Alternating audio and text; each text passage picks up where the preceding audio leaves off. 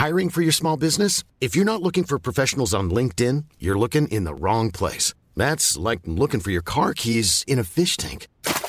LinkedIn helps you hire professionals you can't find anywhere else, even those who aren't actively searching for a new job but might be open to the perfect role. In a given month, over 70% of LinkedIn users don't even visit other leading job sites. So start looking in the right place. With LinkedIn, you can hire professionals like a professional. Post your free job on linkedin.com/people today.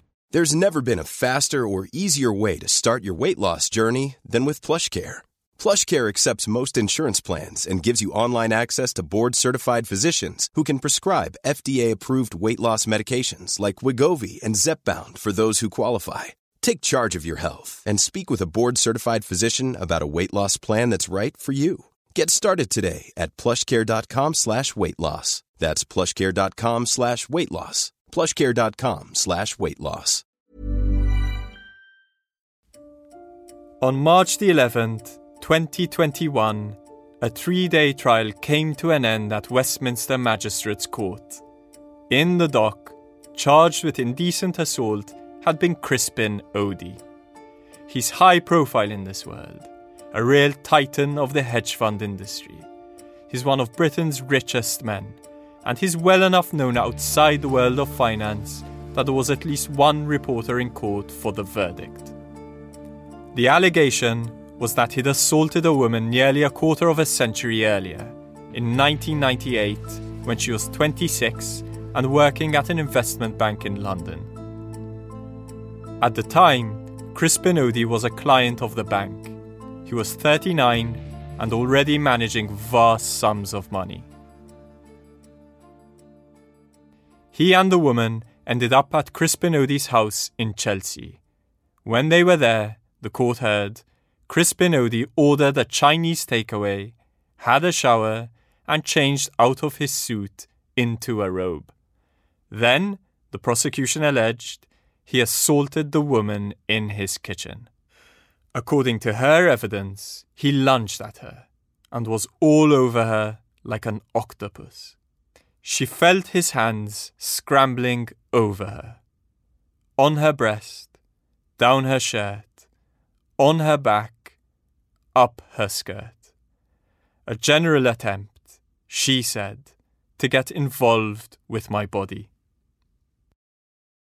She said that she was then forced to wrestle him off and run out the door.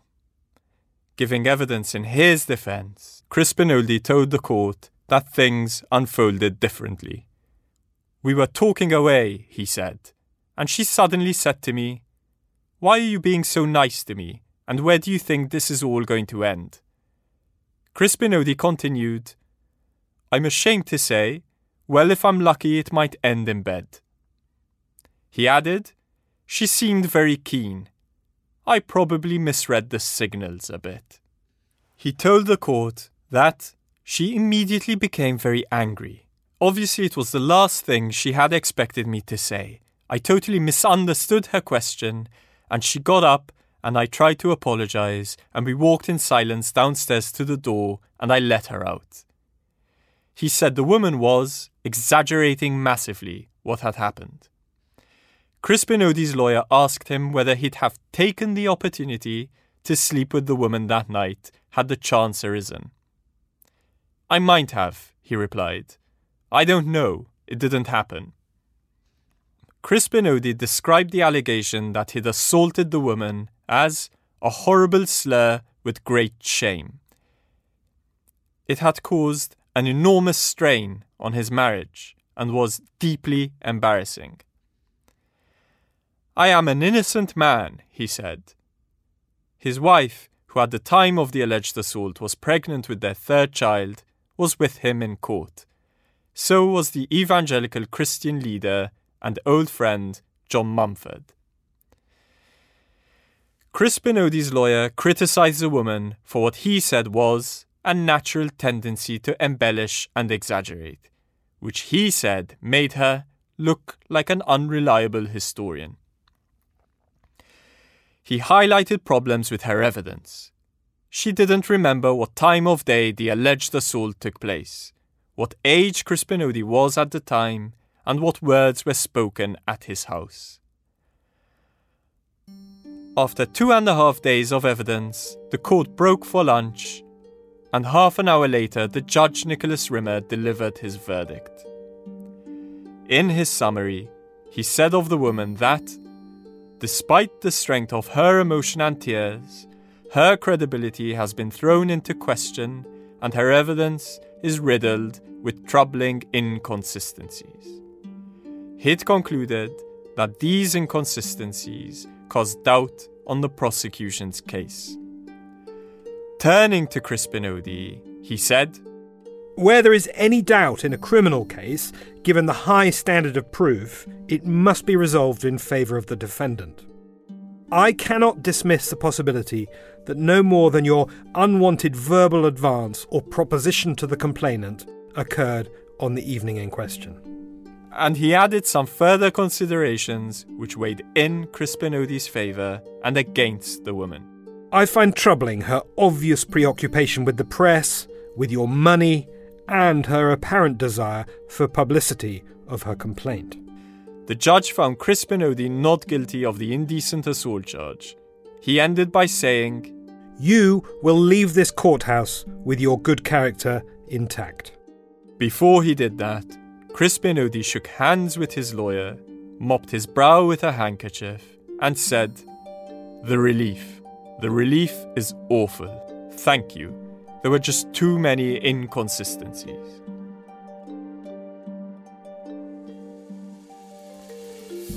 I've spent some time understanding that court case for a number of reasons.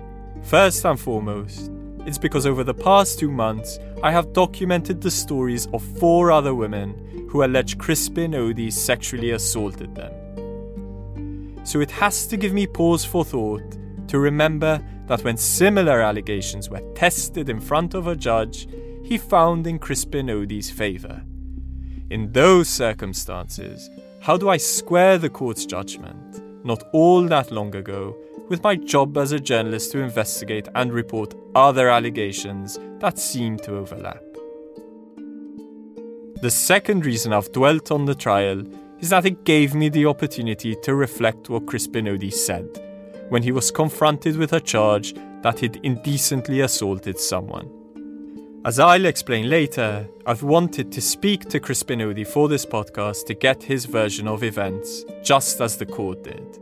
But he hasn't wanted to talk to me. What he said in court about the misunderstanding he said happened back in 1998 is the best insight I can get into how he squared his view of an encounter at his home in Chelsea with a woman who'd seen it very differently. I'm Paul Caruana Galizia, and in this episode of the Slow Newscast from Tortoise, Octopus, the allegations against Crispin Odey, the story of one of Britain's richest and most powerful men, and the serious allegations against him. When I started reporting this story, I was really struck by those words of the judge. "You will leave this courthouse with your good character intact." They were so at odds with what people were claiming to me about their own experiences of Crispin Odey. I literally warned, don't be alone with him. I was totally floored. It came out of the blue. He just lunged at me. Suddenly, he was physically right over me. He leant over and he put both hands on both breasts. He was groping everywhere, and his tongue... And kind of attacking me. When you set about investigating a story like this, you find yourself questioning what you're doing all the way through. You wonder whether it would ever be possible to establish exactly what happened when only 2 people were in a room together. You ask yourself whether you've done all you can to hear each side of the story, and whether you've gone the extra mile to gather all the information that could matter. And you have to remind yourself, throughout, that in the one case that reached court, the woman was not believed. At the same time, you feel you can't ignore what you're told. That when different people who don't know each other make similar allegations, you should pay attention.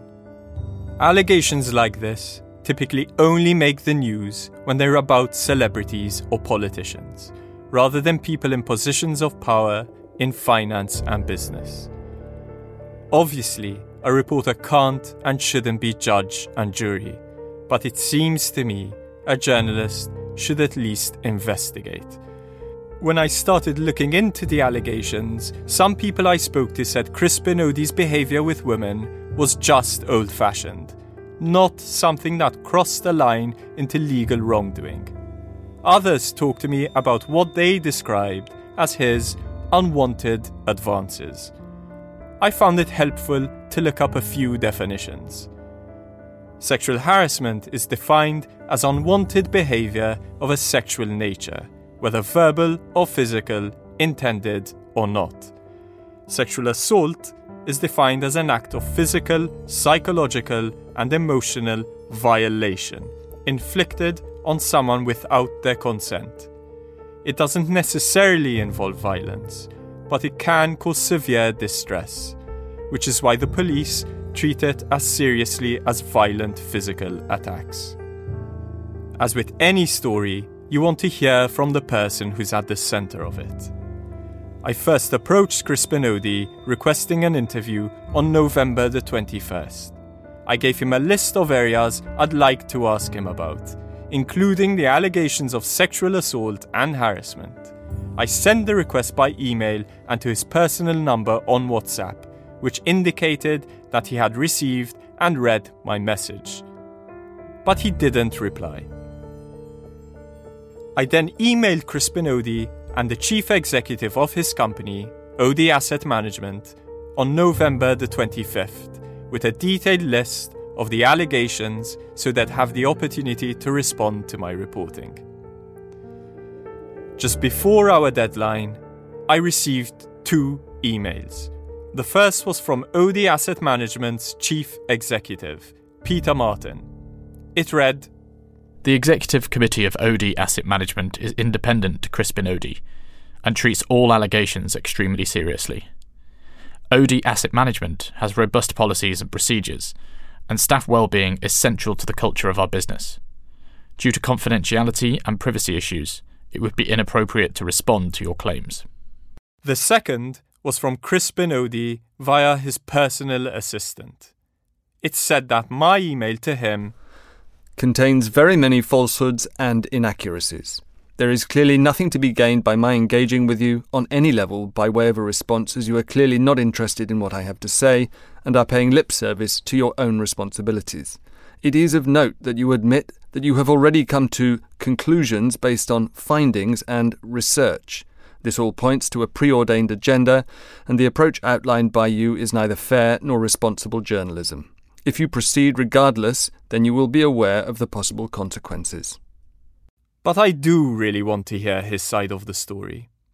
I replied to this email, again requesting an interview with him.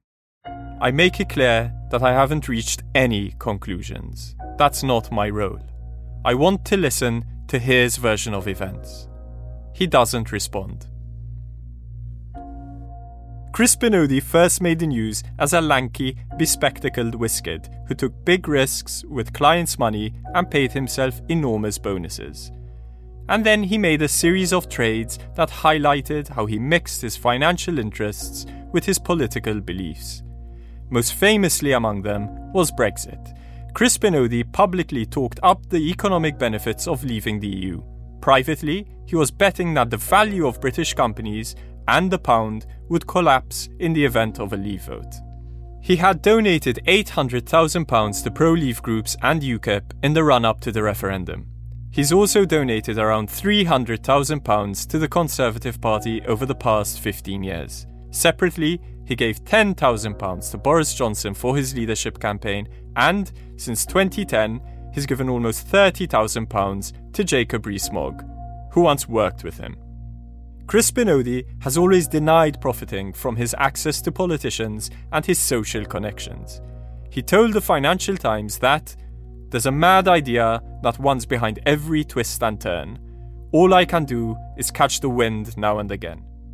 But an old friend of his told me, Crispin loves people. When we speak, he tells me he's having dinner with so-and-so or meeting this minister or that minister.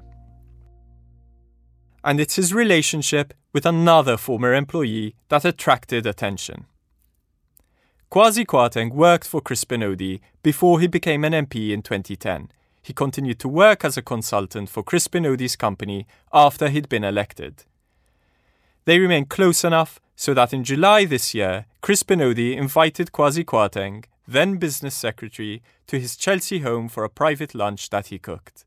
This was during the Tory leadership race, when Kwasi Kwarteng was being mentioned for one of the top jobs in government if Liz Truss won.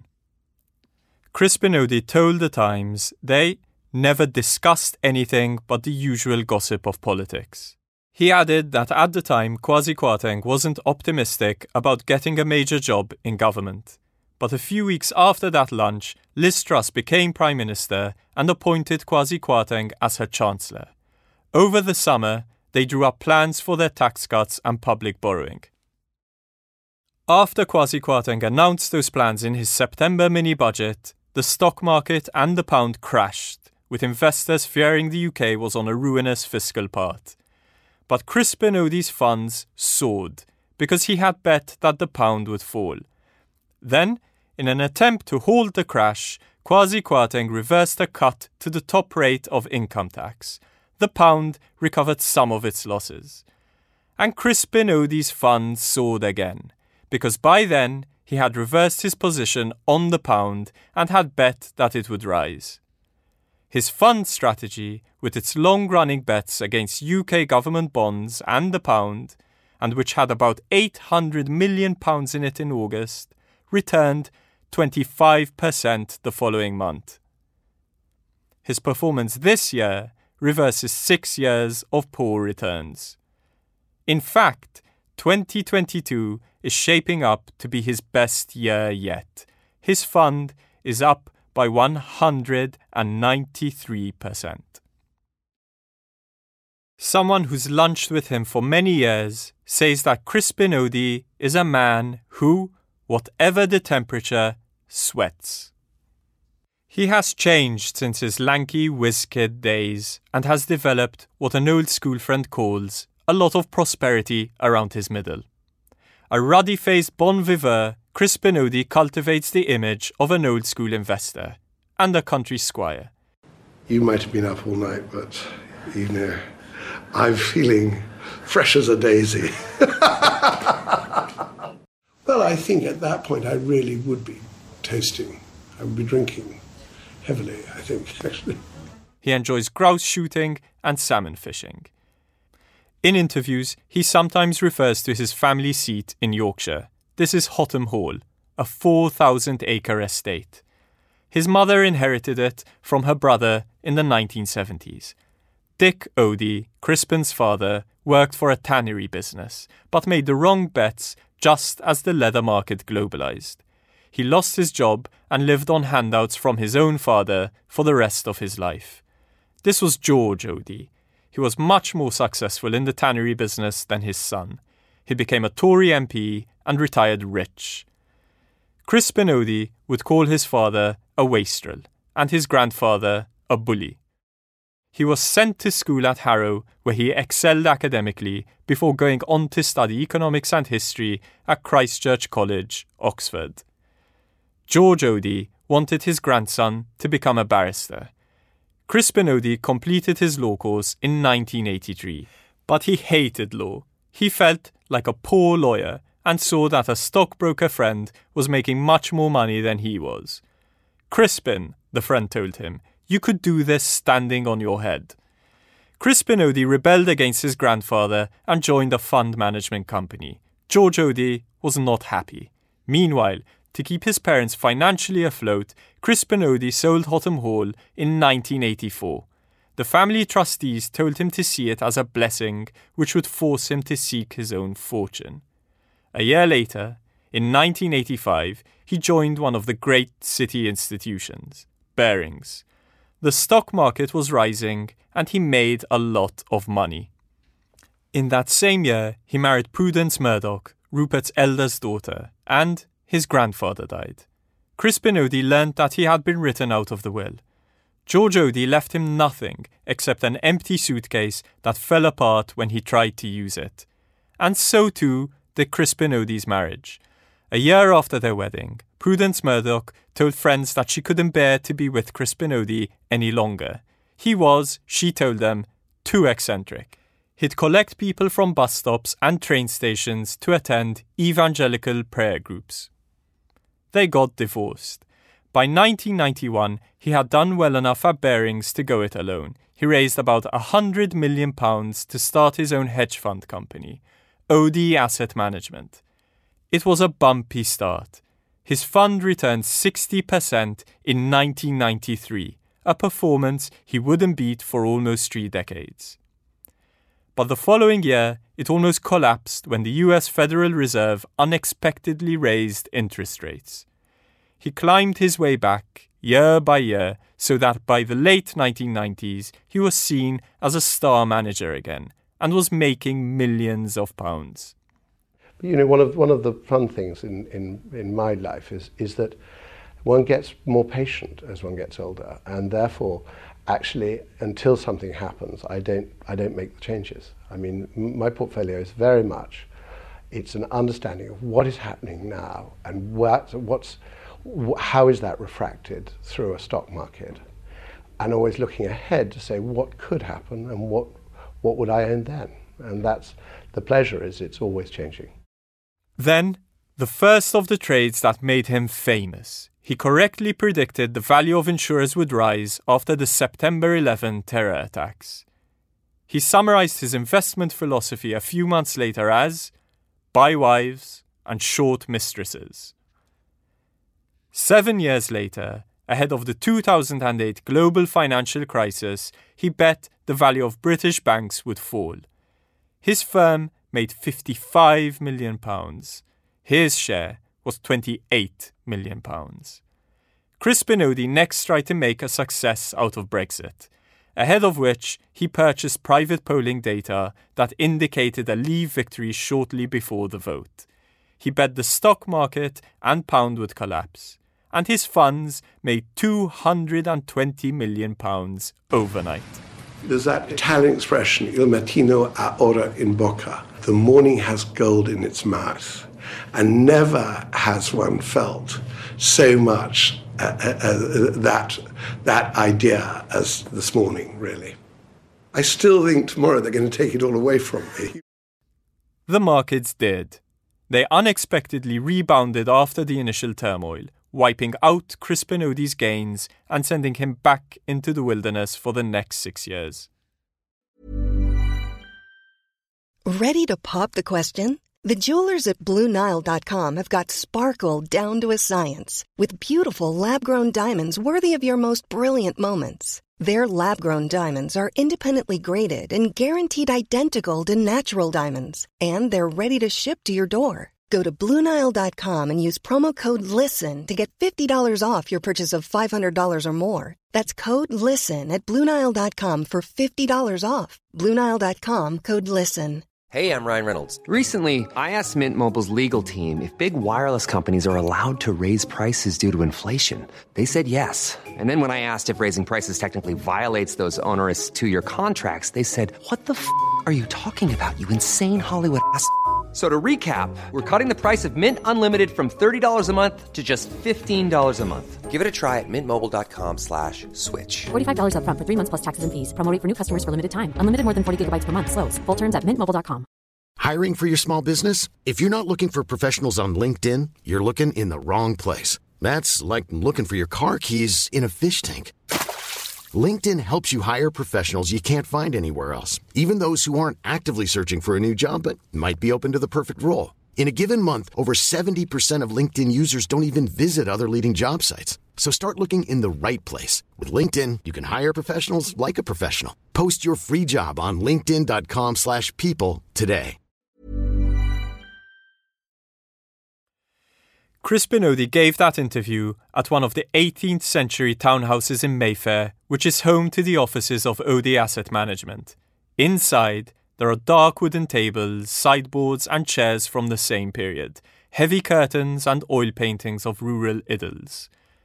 Fund managers say that the reception desk at Odey Asset Management put boxes of shotgun cartridges out on Fridays so that the firm's senior staff could pick some up on their way to their shooting weekends. Crispin Odey hired the sons of barons and earls, plus the odd marquis, viscount and a Habsburg to work for him. Few women held senior positions in his company. I have spoken to a number of women who work there, and I have also spoken to women who know him socially.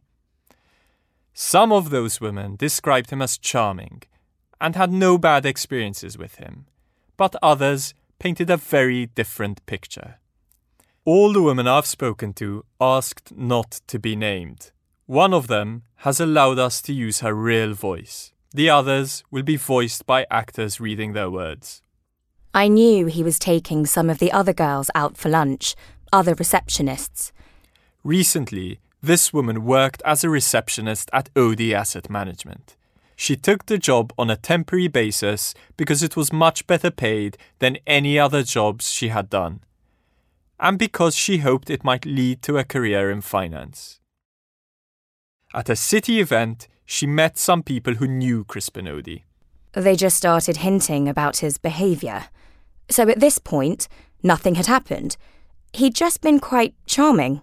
A little bit inappropriate, just a bit too much. It was just like that creepy old man, but not like dangerous. And they just said, "Oh, I bet he really likes you." And I was like, "What do you mean?"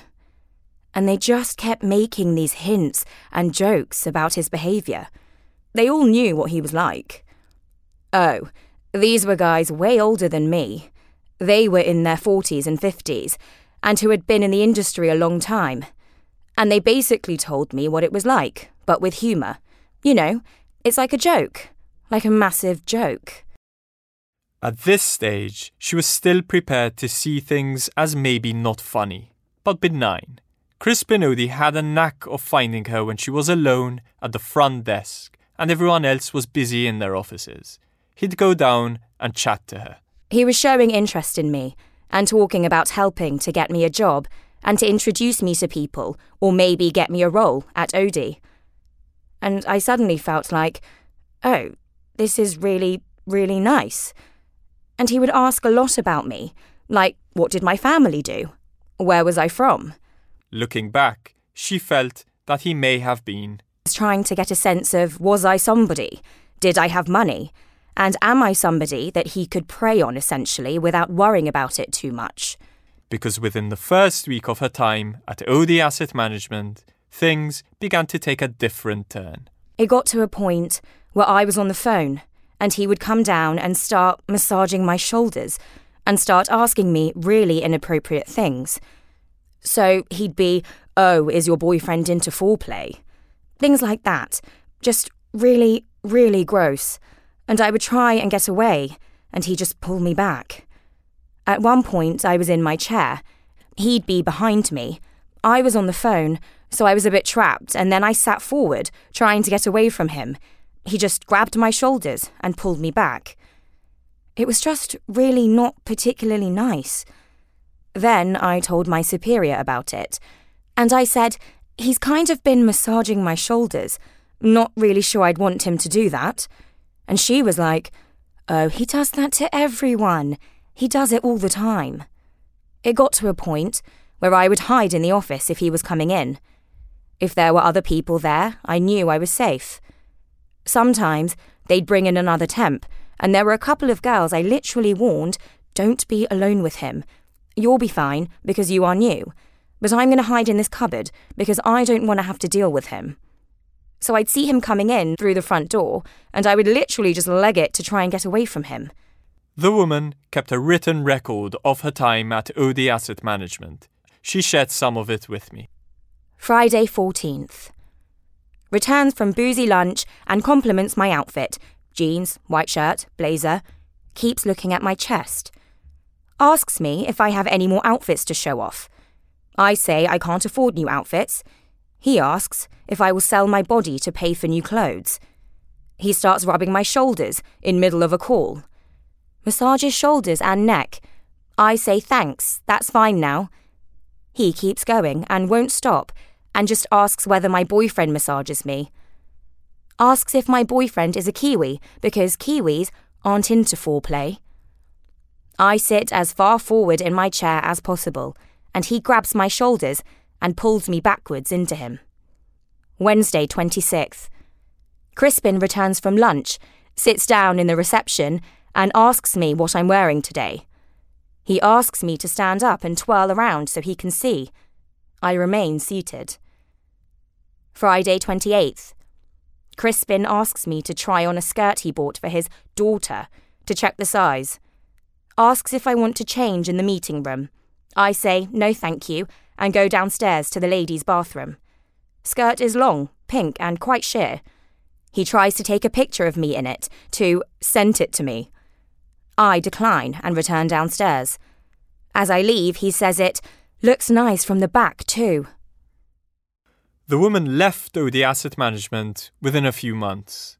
Not long after, she got an email from the recruitment agency that had placed her at Odey Asset Management.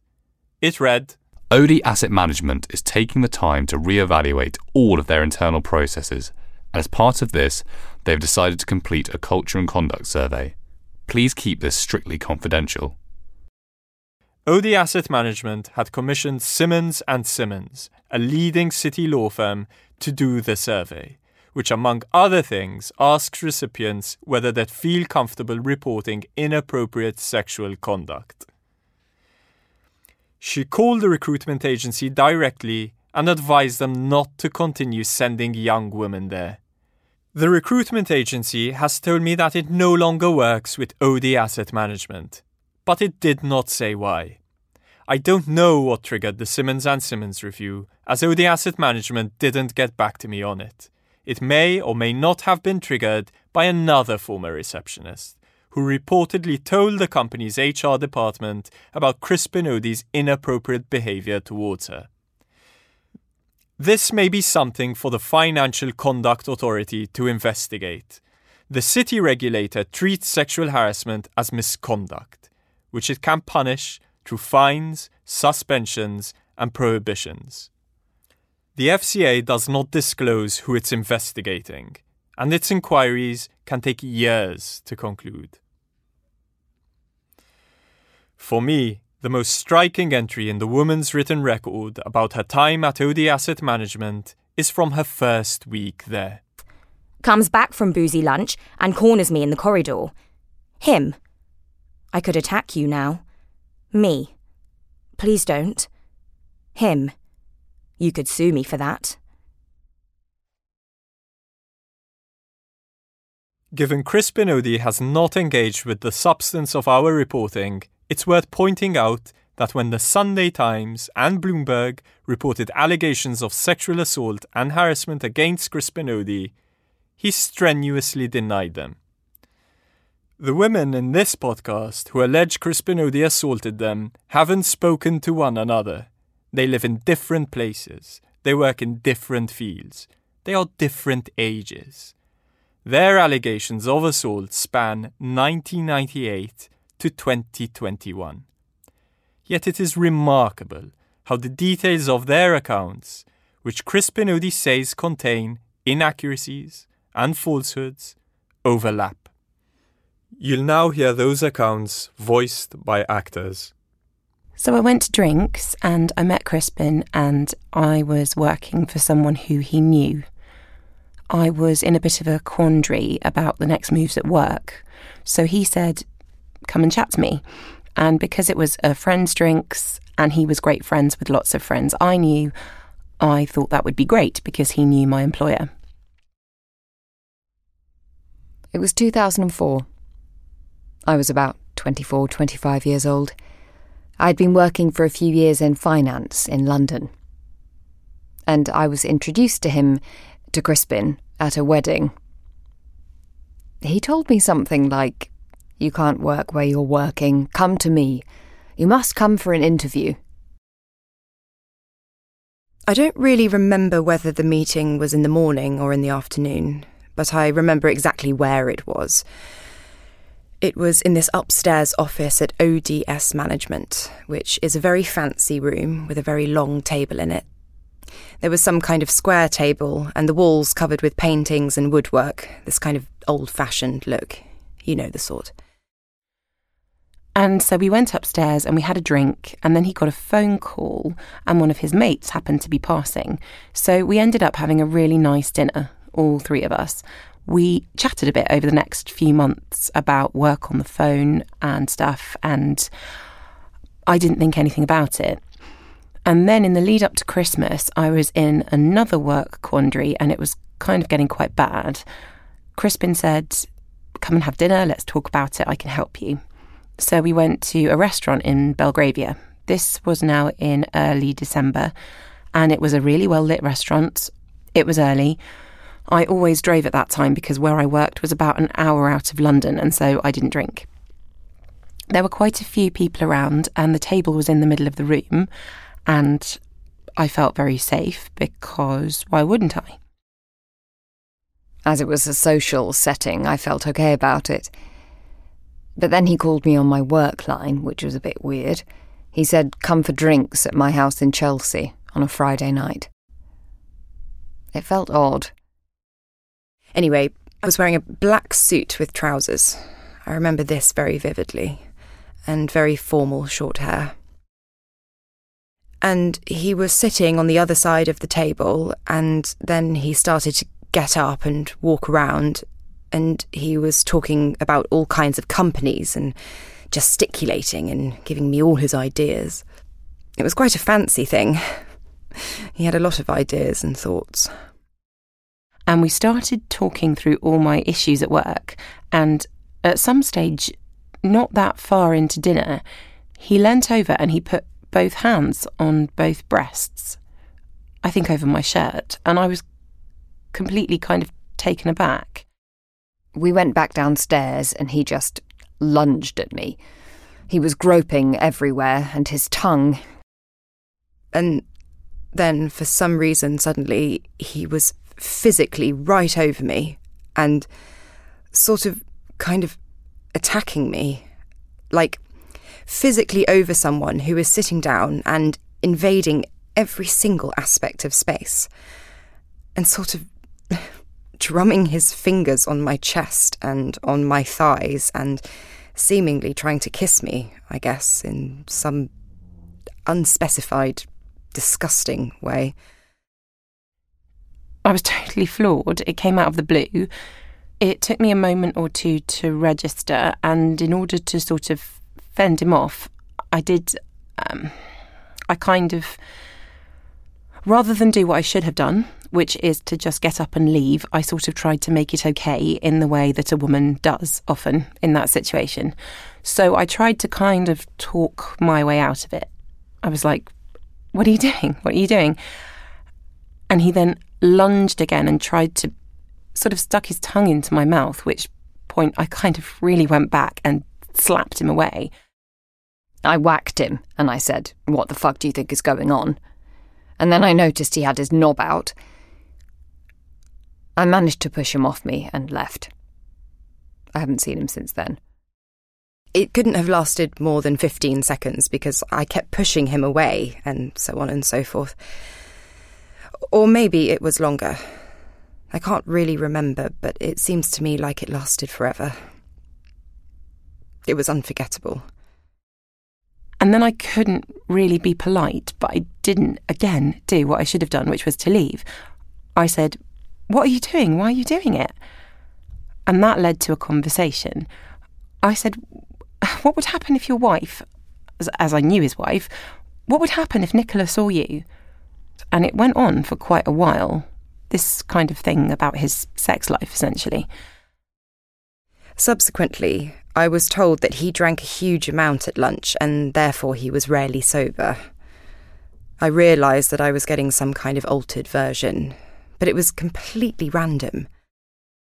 Anyway, he didn't assault me again, and I got out of there, and at the end of the dinner I realised that there were 2 empty bottles of wine on the table, so I hadn't actually realised he had actually been very drunk. There was no lead-up. Absolutely no lead-up. You can't go from literally talking about a company to being aggressed by a man who is literally 3 times my size. I don't know how fat he is, but I mean, he's enormous. It's this huge bulk. Anyway, so quite suddenly he realised that I wasn't responding in any kind of positive way, or he'd obviously made a mistake, or he had just had enough of whatever it was that he needed. And he left the meeting room, and I never saw him again. He just walked out of the meeting room. I was really shaken because the mutual friend who had introduced us at the party was a really good friend of mine and a really good friend of his. And so when I got home, I started to shake and cry. I felt really discombobulated and was just trying to take it all in, I suppose, because I had thought that he was a bit of a bumbling, older sort of parental friend type. It came so out of the blue. It wasn't so much the violation of the body, it was just the shock of having had this 4-month friendship, that's what he was actually after, and I hadn't seen it. I was frightened. I wasn't frightened out of my wits because all this jabbing and so on, I don't know. It didn't feel like I was going to get raped. I felt that something was being stolen from me. Something was being taken away from me very deliberately to humiliate me. And that's exactly how it's always felt. It's always felt you're a piece of meat. It doesn't matter that you started a successful business. It doesn't matter who you are, what your name is. You were just a piece of meat sitting in a chair, and I could do this. Yes. That's all it was.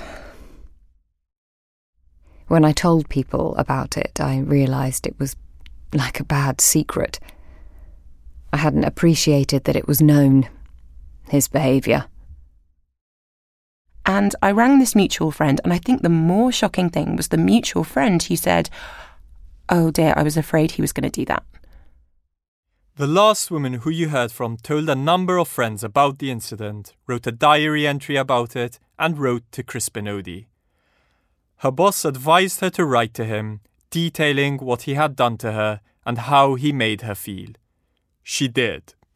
And she got a reply back to her card in which he wrote, "I am really sorry. It didn't feel like that kind of night, and I certainly did not want to embarrass you. I have never wanted anything but the best for you. Is it unfair to feel so confused by your card? Lots of love, Crispin." That was the last I saw or heard of him until I saw in 2020 that a woman was accusing him of assault, and her account was so similar to mine. When this woman then took her case to court, I was actually initially excited. I thought, this is it. This is like the snowball that we need. And I really wanted to sort of join forces because I didn't really want to do it on my own. So I called the Met and I lodged my story and I said, look, there's this case. It's coming up in, I think this was in the summer 2020 maybe, and it was coming up in the spring next year or something. And I said, I would like to be a witness.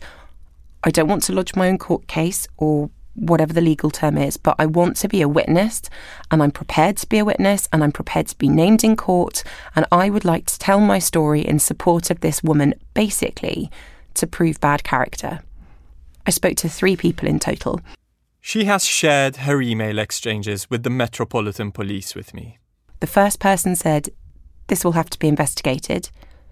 And if it's investigated, you'll have to open your own case. I said, I don't want to open my own case. I want to be a part of this case. Then she read a press report about the court proceedings, which had begun. She felt incensed that this one woman was left alone. And so I rang again, and in that case I emailed the CPS. I found the name of her barrister, and I found his email at the CPS, and I emailed him, and I said, look, I've been talking to the Met, I've been told that I can't do anything, but I'm just letting you know that the precise same thing happened to me, and if that's useful, I would love to chat to you. After that, a third woman from the Met calls, but this was now maybe 3 days before the case was in court, and she said, this is all very unfortunate. We might have been able to use your account, but now it's too late.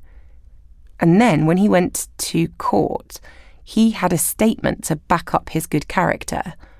But I wasn't permitted to give a statement to back up his bad character. And then this poor woman got completely decimated. But to hear that woman now, you wouldn't necessarily think she had been decimated. After the court case, I did feel that I achieved what I wanted for myself. Then I had this feeling of just standing up for myself. And I think other people may not be able to see that from the outside. But for me, it was just the sense of bringing this into the light. To say, I won't be walked over. I just won't be treated this way. And so there is an enormous sense of peace. It's just like standing up to a massive bully. I just felt this incredible sense of peace. And I really did feel a kind of sense of empowerment, actually. The judge in this case said the woman who gave evidence against Crispin Odey had a desire for publicity, an interest in his wealth, and a vivid imagination. She always accepted that the case would be hard to prove. In a letter she wrote to the Crown Prosecution Service before the trial, she said that the chance to be heard would be a victory in itself. This is her in her own voice. Now, I may take in a couple of blows on the way, but you just feel this enormous sense of self-worth. And that's really worth a lot. Sorry. No. Do you want to? Yeah. No, that's okay. Excuse me. I just think I do feel very glad for doing it. And I don't regret it in any way. Every account of alleged sexual assault that I have documented dates from after this woman's experience in 1998. Odey denied it, and it's the only one that's ever been tested in court. And the judge clearly felt it didn't meet the standard of proof needed for a criminal conviction. That there was reasonable doubt about the allegation. But the most unsettling allegation is the fifth one, which dates from after the judge's finding and which I haven't talked about yet. It's upsetting because of its forceful nature. The woman concerned, like the other women, is well connected. She confided in a mutual friend of hers and Crispin Odey's that she had been assaulted by him at a private social event. All I can say in order to protect her identity is that the allegation is similar in many respects to the others, although this alleged assault includes one of the woman's hands being forced onto his hard penis before she was able to free herself from his clutches. Again, we understand that this allegation dates from late 2021. That's just months after Crispin Odey's acquittal for assault. The seriousness of that last allegation and how recent it is part of the answer to the question I asked myself at the beginning of this podcast.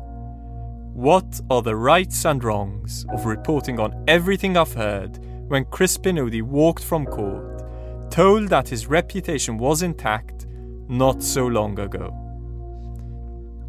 The argument, of course, is that for a newsroom like ours not to report it, backed up as it is by the accounts of all the other women I've spoken to, would have the potential to leave other women open to the risk of assault. A general failure to take seriously those kinds of allegations would leave powerful men able to carry on doing whatever they've done in the past. We don't know how Crispin Odey himself would respond to the new allegations against him. What we know he said in court only tells us that he believed he was there because of a misunderstanding. He'd surely say his reputation, built over many years and kite-marked by a judge, is a precious thing. To put a dent in it on the basis of incorrect information, as he claims we're doing, amounts to irresponsible journalism. When we told him we were making this podcast and the nature of the allegations that would be in it, he threatened us with consequences. Unspecified, but not hard to imagine. It's worth me saying again that the accounts I've heard from the women I've talked to are, at the same time, independent of each other and consistent. Of course, I can't use them to suggest that the court got it wrong in Crispin Odey's case, because those allegations weren't heard there. But the system gets it wrong. It lets down women who come forward to complain they've been sexually abused. Prosecution and conviction rates are appallingly low, and the public is onto it as a problem. Within that system, the incentives for women who've been abused to step forward can feel low to non-existent. And that's particularly so if women feel, as the women I've talked to do, that it's possible for a man like Crispin Odey to hold on to a reputation that their testimony suggests he may not deserve. This story was reported by me, Paul Caruana Galizia. It was produced by Matt Russell. Additional production was by James Wilson, and the sound design was by Sam Mbatha. The editors were Jasper Corbett and Kerry Thomas.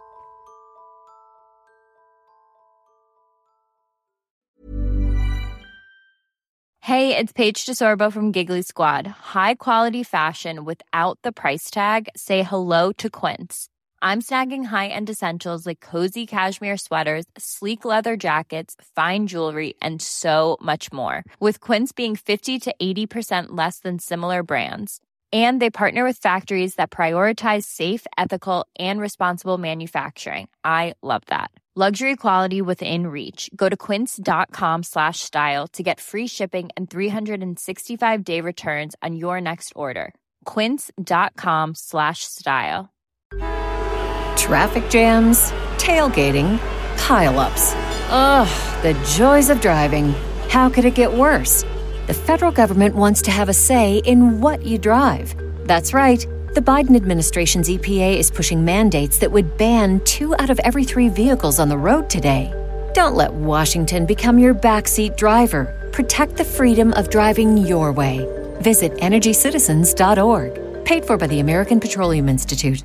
We're supposed to learn from our own mistakes, but other people's errors can be instructive too. From efforts to control the weather that went disastrously awry, to the untimely death of the Segway boss, history is a treasure trove of mishaps and meltdowns that can teach us all. I'm Tim Harford, host of Cautionary Tales, the podcast that mines the greatest fiascos of the past for their most valuable lessons.